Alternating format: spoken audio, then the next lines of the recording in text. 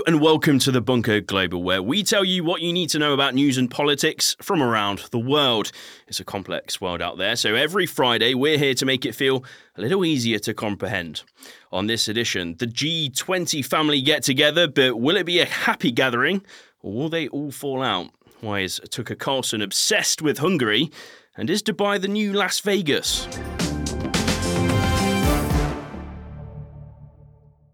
I'm Chris Jones, and joining me to discuss the mad world we live in is Associate Professor in Politics and International Relations at UCL, and now a dual national citizen of the UK. It's Julie Norman. Thanks for joining us, Julie. First of all, how are you? I'm very well. Happy to be here. And how does it feel to be officially one of us? Well, I should ask you guys what you think about having me here. Is this like there goes the neighborhood moment? Oh, it's great. Or The like more the merrier. happy days are here again? You know, bringing over the happy vibes because we're all way too depressed as it is in Britain. I know. That's what I'm hearing. So I came for the biscuits. What can I say? Well, why wouldn't you? Well, we're glad to have you anyway. Should we you. get on with a bit of world news? Yeah. Fantastic. So let's start with the G20 summit, which is coming up this weekend. The theme this year, yes, there's a theme, and it's quite frankly a banger. It's one Earth, one family, one future. And as it turns out, the family has fallen out before it's even started. India, the host, are squabbling amongst themselves, and Biden's sad because his older annoying brother that he never sees, Xi Jinping, isn't going to be there. So is this summit doomed before it's even started? And can anything be agreed upon from this one? Julie, let's start with the most obvious question. What are we hoping will come from this summit? I would say with most summits like this, it's probably best to lower expectations, and especially one like the G20. I mean, this is a group of the 20 most richest countries in the world, but they don't tend to really do that much when they meet. I would say when they have the most relevance is usually times of crisis. So after the 2008-2009 financial crisis, coming out of COVID, that's really when we saw the G20 doing anything substantial. I think for this one, the most we can probably hope is some common ground on issues like food security, debt relief, reforms that do matter for much of the world, but nothing that's going to be earth-shattering or groundbreaking. And you mentioned food security there, and that is something that is really a massive topic at the minute, especially when you consider what's going on in Ukraine and in the Black Sea there in terms of exports being able to get out. How important is that going to be in terms of conversation for this summit? Yeah, I think Ukraine will be interesting to see how much the summit engages with that or not. So obviously Putin is not going to be there. There's a lot of different perspectives on the Ukraine war and conflict between the G20 countries. And so I think there's some who will be wanting to get some kind of declaration about Ukraine into the final leaders' declaration. But it's going to be tricky. You have a lot of different countries with a lot of different stances on that. But I do think, as you said, issues like food security that link to Ukraine is where the G20 usually can come together and at least say something aspirational. The action behind it, I think, is often a little bit, we have to wait and see on that sometimes. And you said, I think you said the phrase "come together" there, which is something really, really interesting to pick up on when it comes to this G20 summit. And going back to that theme, it really does invoke a sense of hope and, as you say, togetherness. At the time we are currently at in terms of world togetherness and world policy, do you see any way that this summit can really help to bring not just the countries in the group, but around the world together?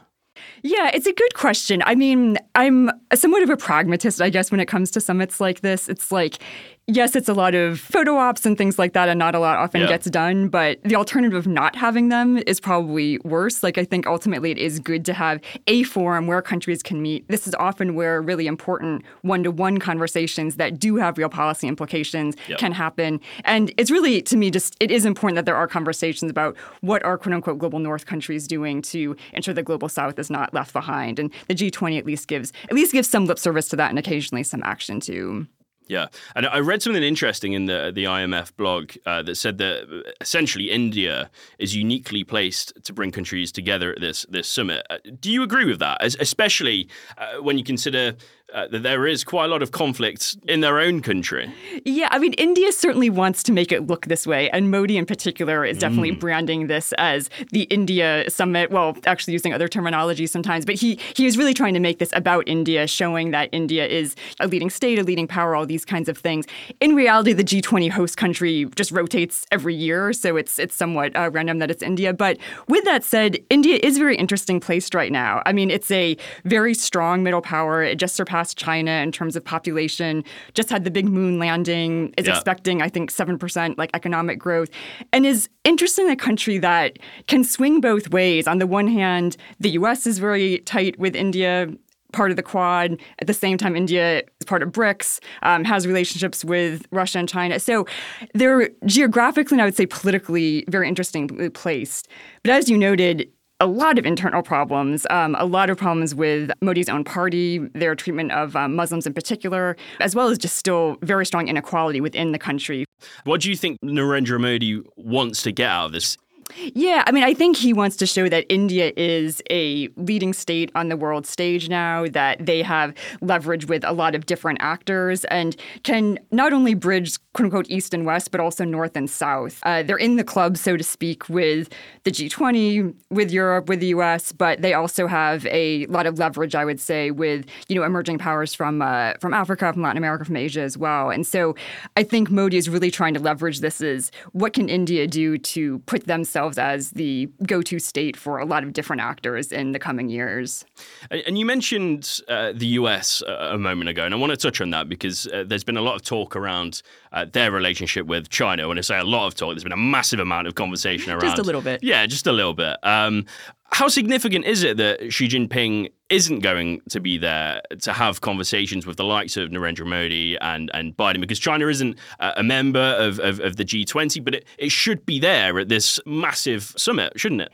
The fact that she is not planning to attend is, I would say, notable. There were many who I think were hoping for those bilateral conversations, whether it was Biden or Sunak. Certainly the U.S. has been kind of parading different diplomats through Beijing over the course of the summer to hopefully lead up to a Biden-Xi meeting. And I do think that'll happen. They'll have some other opportunities probably later this fall at other summits for that. But in the meantime, not having Xi in the room, not having Putin in the room, that does kind of limit what's going to come out of the G20 because those two actors are just so crucial right now on the world stage. Yeah, and I think it was in the US's last defense report that it essentially labeled China as the greatest threat to global security.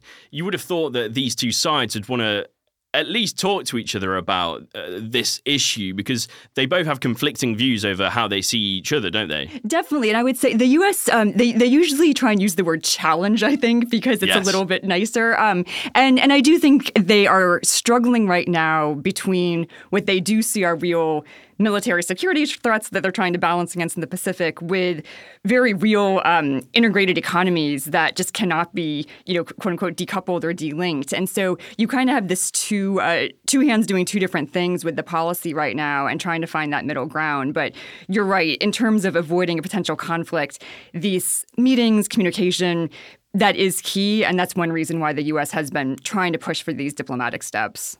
And do you think that this relationship between the U.S. and China will be a massive kind of topic of conversation at this summit? You look at Taiwan, for example, and all of the complications around that. Tensions are really on a knife edge and have been for quite a while. Is that the type of thing that the G20 should be coming together and talking about? I would say there's probably a lot of opinions on that, the G20. Yeah. I doubt it'll be the forefront of conversation only because it's not a security body. It's not a military body. It's not even really a political body. It's really economic. And so that's usually where the focus tends to be because that's where they can actually get to some kind of consensus. But definitely a lot of strong opinions, especially from countries who feel like they're trying to be forced to choose between like two bickering parents. And I think the U.S. is trying to avoid that dynamic, but many countries feel caught in the middle nonetheless. Yeah, lots of opinions is what you kind of said there about the G20, and that's very true. Do you think that's a main reason as to why they can't agree upon anything pretty much when it comes to these summits? Yeah, that is true. And you just have, countries from all different regions with all different kinds of interests trying to come together each year and say something that they all agree on is kind of a big challenge. And so I do think that's one reason why the declarations tend to be very watered down, tend to be very ambiguous, because that's what you need to get the consensus. Again, the alternative of not having these countries meet and not at least having some goals, objectives for the global economy, I think is probably less desirable. So I'm fine, but I think we should just temper our expectations when they come together like this. Best case scenario, what comes out of this summit? Best case, I think a leader's declaration, which they have issued every year since 1999. If they can't agree this time, it'd be the first time that they don't. So I think a declaration that does at least articulate some key aims for, again, things we mentioned, food security, debt relief, that are important issues right now for many parts of the world. And ideally, some kind of statement around Ukraine. They did get a statement in last year on Bali. I think it's questionable if they'll get one in this year, but that I think will be the best case scenario. Well, let's hope they can agree at least something. Indeed.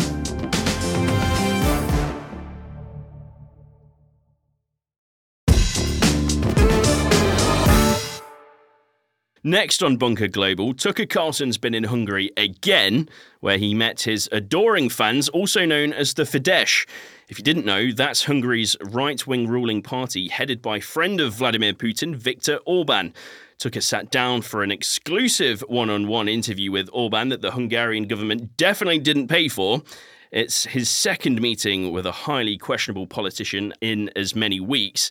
And to figure out why Carlson has such a strange obsession with Hungary and why this interview matters or doesn't, I spoke to Zsolt Kerner, a journalist for 24.hu. He joined me from Budapest, and I started by asking him what he made of the interview.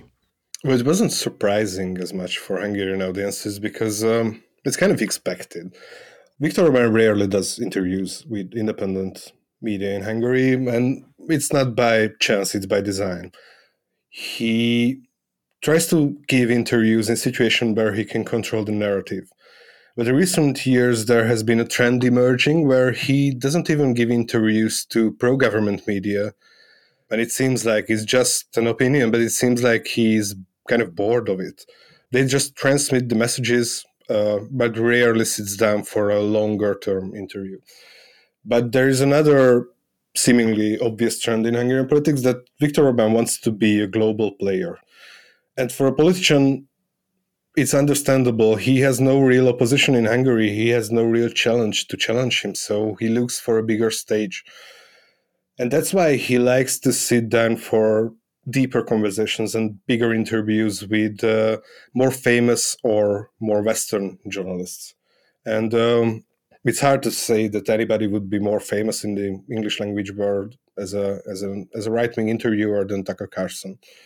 So it kind of gives him everything he wants about this. He seems like a bigger player. He sits down with the guy who interviewed Trump just a few weeks before him, and he seems like a global player in politics. Yeah, and you talk about controlling the narrative there. I remember when I was in Budapest and it was around the election time, and Orbán's party, the Fidesz, were using a tactic of putting up posters around the city of the opposition as Dr. Evil and Mini-Me. So he's really no stranger to using, as you say, narrative controlling tactics. But this really wasn't a chance interview, was it? Tucker Carlson has a relationship with Hungary, and he's been there before. It's a pretty strange relationship. What do you make of it? Tucker seems to have a really good relationship with Hungary, but I don't think it's just Tucker. So there has been a reach out of Hungary to figures in the new right in the United States. From the alt-right to the world of Trump, there has been several figures who came here to Hungary, and the focal point of that is MCC, the institution that they built up to serve as a political ideological center, right, which distributes actually opinions quite different from Viktor Orbán's sometimes, but not usually. And they invite these people who are already famous to a degree or becoming famous in the United States to have grants and to live and study in Hungary, write books for quite good salaries, actually. So they give these people who are not very well known Ivy League category salaries to live in Budapest, which is like a very beautiful city, and it's very comfortable to live here on a foreign-like salary. And they like the city. So it's not just Tucker. They all, Chris Rufo have been here for a while. There are people who permanently live here as English counter-intelligentsia to the prevailing liberal democratic narrative of the West. What they think about is, and it's really hard to see what Tucker likes about Budapest. It's hard to understand what he gets out of this. But I would guess mainly views. Because if I just looked at Tucker's Twitter or X page just a few moments ago, and his interview with Viktor Orbán did quite well. We can only see the reach, how many people the post reached, and it was above 120 million people. And the only recent interview he did that did better than this was the interview with Trump, that did 3 times as much as this. But people in the sphere where people actually listen to Tucker are interested in what Orbán has to say. And that's because they have been building him as a global character that can teach a message to kind of the new right about what's working, what do you have to do, what's important, how to do things. Going back to what was said in that interview and relating to gas, both had some pretty controversial views on the Nord Stream pipeline and how that was sabotaged and who did it. Orbán also brought up the southern corridor, which I mentioned provides gas from Russia to Hungary. And he said that if anything were to happen to that corridor, that he would consider that an act of war and there would be immediate repercussions. Is that an empty threat? It's hard to know, actually, whether a Prime Minister of Hungary is strong enough to issue a threat like that. I think it would have consequences depending on whom the government thinks has attacked the pipeline. Well, I'm not sure about the plans, actually, if there is any plans to attack or any chance to attack the pipeline. There would be certainly consequences about it. Maybe in sanctions, maybe in policy regarding to Ukraine. I found it really interesting that we are officially allies with the United States, and when Tucker Carlson says that it's obvious that the United States blown up the pipeline, which is not at all obvious based on facts or any investigation, Viktor Orbán did not say that we don't know yet. So we don't know who did that. And it's kind of a play. It's a usual play in Hungarian politics when you play with people's preconceptions about the United States, and there are many in basically in the pro-government bunch, but in all of Hungary, about how the US can do basically anything it wants. And I believe that there is an overwhelming majority of people in Hungary who can certainly believe that the US blown up the pipelines, and Viktor Orbán did not dispute that. But it was a very interesting conversation. Yeah, and just to wrap up this conversation, you mentioned it a little bit at the start about Orbán wanting to promote himself more in terms of being a global player. Do you think this interview does anything towards pushing him higher up in the ranks, as it were? Do you think that world leaders, that countries, that people all over the world will see that he sat down with Tucker, see this interview and take him a bit more seriously? Do you think that's what he hopes? And do you think that's what might happen? I don't think that this interview was meant for sitting prime ministers or leaders of countries. What I've seen is that several people, right-wing intelligentsia, political writers on the right, and even on the far left, share this post with the comment that you should just listen to the first part, because this is the first time that they heard that, guys, Russia might be winning this war. And also the other thing is family policy. He had 3 very clear messages in that interview. One was that Trump should come back. The other is that Russia might win. And the third one is that Hungary is pro-family and birth rates are the biggest thing that you can care about right now. And he wanted to get those messages across. And he wanted to get those messages across to the right-wing intelligentsia who write about politics, who write articles, and who talk about these issues on podcasts and stuff like this. So they might find them interesting, so they might invite people from Hungary over to their podcast, and they can build an image of Hungary as a pragmatic, realist state that cares about Hungarians and cares about Hungarian families. Zsolt, köszönöm. Én is.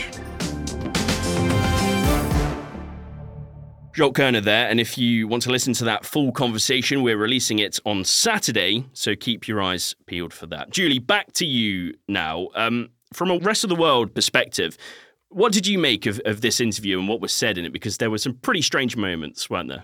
Yeah, there were. I mean, there was a lot that was said, obviously, about Ukraine, about the possibility for a victory, about Donald Trump, about Hungary itself. So I would say, a lot of big moments, but also nothing really that new from either of these actors. I mean, Tucker Carlson, he has had this relatively same position on Ukraine since the beginning of the war. Orbán also has been kind of the one to convince, so to speak, in NATO and the EU on Ukraine. And so I feel like, to me, it was two of them who are both kind of famous for being contrarian, for pushing back at the consensus of the elite and whatnot, and kind of twisting the knife on this. So I would say that to one degree. At the same time, I think just because it's Tucker and Orbán, whatever one's opinions of them are, it is important to somewhat engage with the content of what they're actually saying too. Because I think some points raised, like, well, when will there be a negotiated settlement? Is it okay to talk about that? Those are somewhat fair points to raise. And I think engaging with the content is important with interviews like this. Let's talk Trump. I'm sure we're both sick of talking about Trump, but it keeps coming up, so we have to talk about it. It'll keep coming up too. Yeah, and it will keep coming up. Orbán essentially, well, he didn't essentially, he definitely did say that Trump needs to come back if we to ever avoid a World War III scenario involving Russia and Ukraine and the conflict that's going on there. What did you make of that statement? Yeah, I mean, this is, again, typical to me. Orbán support for Trump. Obviously, Tucker knew that he would say this. This has been ongoing between the two of them, this kind of strongman sort of solidarity, if you will. Again, with that said, I think many people do think foreign policy would look a lot different under Trump. I agree with that. I disagree that it would necessarily be better. I think one thing with Trump is just that his policies have been very unpredictable. And anyone who thinks that they know what he would be doing with Ukraine or with China or anything else, like, he has been very inconsistent, unpredictable with his policies. And I definitely wouldn't count on him to be resolving these issues the first day in office. And what does this do for the GOP, but also for those on the right in America? This hearing this world leader call for the return of Trump, does that just embolden them a bit more? Yeah, I mean, if that's possible. I would say it definitely gives, even more support to him. Among Trump's supporters, though, I guess I would say Trump didn't really need the bump, if that makes sense. Yeah. Like, he's already polling well above 50% in primaries. He's just so far ahead of his competitors that the fact that Orbán is endorsing him, some in MAGA may notice and clap a little bit, but I don't think that's going to make or break anyone really voting for Trump. I think those who are supporting him were in long before this interview. And what does this do for Tucker to see him interviewing people like Viktor Orbán on such a big stage? And, there are allegedly around about 100 million people who have potentially seen this interview. What does this do for him? What's in it for him? Yeah, it's interesting because I was trying to look at the viewership for this too, because as many listeners probably know, Tucker was let go by Fox News about 6 months ago, is trying to kind of rebuild his brand on X, formerly Twitter. I'm not sure how much traction this one is getting compared to his old Fox stuff. Apparently it did have a lot of views, but when you actually look for coverage of it, obviously the main TV network is Fox that usually shares these kinds of interviews, and they're not really covering this interview that much. And so I'm not sure how much it's getting out to people who are not kind of looking for it. And it's a little bit different media landscape for Tucker to navigate. But he has a lot of supporters and a lot of fans. I mean, I was talking to Jolt about this. It's hard to work out, it's almost impossible to work out who was the intended audience for this interview, isn't it? Yeah, very much so. I mean, in some ways, it seemed to play very well in Hungary. And so I think that it seemed to have a domestic audience, but also in the U.S. too. I'm not sure exactly who Tucker felt he needed to convince on some of these points either. Again, most of MAGA is already with him on most of these things, and I don't think he's going to convince many others. But it seemed to me again, more of a push to rebuild his brand at a time when it needed it, and Orbán's kind of a go-to big man that he could get for a primetime kind of interview. And what about the rest of the world? We talked about the US a little bit there, but what about NATO and the EU? How would they have seen this interview, seeing Viktor Orbán be almost kind of quite critical of them? Yeah, I mean, again, I would say a lot of this, I think, is as NATO, the EU are waking up to the fact that Trump has a very good chance of retaking the presidency. A lot of the coverage over the last week or so has been very much about how is the EU, NATO going to respond to this? How should they prepare all this? And this interview kind of provides the counter to that, so to speak. So I think most leaders in the EU and NATO, again, they know where Orbán stands on stuff like this. They know that he's been the squeaky wheel throughout everything with Ukraine, and they don't see that changing anytime soon. So this is him having a moment, I think, in the media sun. But beyond that, on a policy level, they're used to dealing with him, and they're, I think, getting to work a little bit more on what it might mean if Trump does retake the White House. If you had to sum up this interview in one or two words, what would you describe it as? Yeah, I mean, I've seen the word sprawling used a lot, and I do think that's somewhat accurate. Like, it did kind of go all over the place, and it was hard to tell a little bit what the takeaway was supposed to be. But I would say, again, for me, it was a little bit reinforcing, kind of more of the same from both of these guys who want to make sure their opinion's still being heard. Good news! Your favourite history nerds are back. Yes, we at We Are History have been trawling the history shelves of our local bookshops. Well, I have, John. You mostly went round finding your books and moving them to the front of the displays. If I can find them, it's a bonus. We are ready to tell you all about what we've learned, from the revolting French to some revolting women. Via some Brits abroad and a foul-mouthed Irishman. So, download We Are History. Our laughable attempt at a silly history podcast. With me, John O'Farrell. And me, Angela Barnes. Wherever you get your podcasts.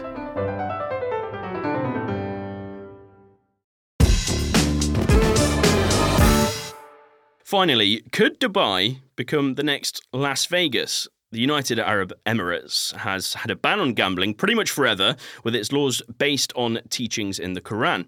Now, though, a gaming body called the General Commercial Gaming Regulatory Authority has been set up and run by US veterans. Julie, what more do we know about this? Yeah, so this is something that's actually been in the works for, I think, over a year now. And it's essentially the UAE setting up very specifically a gaming regulatory body or gaming commission, not using the word gambling, I think very intentionally. And this, to me, is the UAE really trying to bolster their tourism, their trade, their finance. They're really just trying to make themselves be a strong market in the Gulf for all different kinds of things. And this is one way just to keep building up Dubai. I mean, to me, it was just kind of a matter of time until you saw that. Like, Dubai just looked like it would be a hotspot for this kind of thing. And, certainly not without controversy, but I think Bloomberg is estimating like this could bring in like $7 billion a year in terms of revenue. So it's another way for the UAE to establish themselves, to counter Saudi Arabia in particular in the region, and put themselves out as kind of the go-to draw for both regional as well as Western customers, so to speak. Talking of gambling, this currently could lead to jail time in the likes of Dubai. Why are we seeing this kind of gradual move towards legalization, as it were? Yeah, I think we've seen some of these steps from the UAE already with some traditional Islamic tenets that are kind of eased a little bit in terms of alcohol consumption, living together without marriage. Like, there's been other norms that the UAE has eased on in a way to, again, court foreigners to Dubai in particular, but to the UAE in general. And so this is one more of those easing where I think it's a sense of, yes, we have this, a certain cultural norm, but we're also willing to ease up if there's a strong enough business interest. And that's pretty much what you're seeing. And what about normal people? How do you think they will react to this kind of almost move towards legalization? Because the teachings of the Quran and this type of thing are massively ingrained into their society, aren't they? Yeah, I mean, it'll certainly be controversial for some. I would point out, I think about 90% of UAE's population are non-citizens, so it automatically draws a lot of internationals who are often migrant workers, but also more foreign visitors and tourists. And so it's a little bit of a tricky question because I think many who would be opposed to this are maybe not making up the largest voices right now in the UAE for what people see as advantageous for the state. So do you think there's a massive opportunity here for it to be successful, or do you think it will essentially just die on its arse? Dubai has tried so many different things, and they just keep throwing things at the wall and seeing what sticks, and these different attractions and whatnot. But this is one that I do think, again, they've been working towards for a while. They have pretty strong U.S. credentials coming in to build up this body. And I do think a place like Dubai, there would be an appetite for casinos, gaming, whatever you want to call it. And I can see them having a pretty good run with it if they want to go for it. So do you think we could potentially see a load of drunk Brits on stag do's in Dubai anytime soon? Oh my gosh, they might go Amsterdam style and ban the Brits. I don't know, but or discourage the Brits. But yeah, I mean, Dubai is already such a hub for all kinds of things that this will just be one more part of the draw. Well, I don't think I'll be going there anytime soon, but I'm sure many people will. And that's the end of this edition of The Bunker Global. Julie, thanks for joining me. Thank you. It was a pleasure. Listeners, if you enjoyed this episode, we release others just like this every Friday. Not only is there a whole library of 1,000 other episodes to choose from already, there's also a new bunker every day.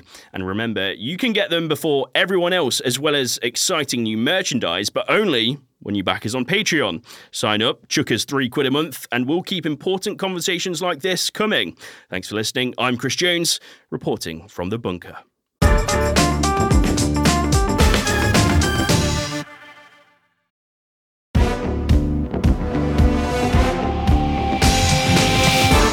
The Bunker Global was written and presented by Chris Jones and Julie Norman. The producer was Liam Tate, with audio production by me, Simon Williams.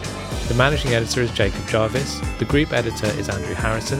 With music by Kenny Dickinson and artwork by James Parrott, The Bunker Global is a Podmasters production.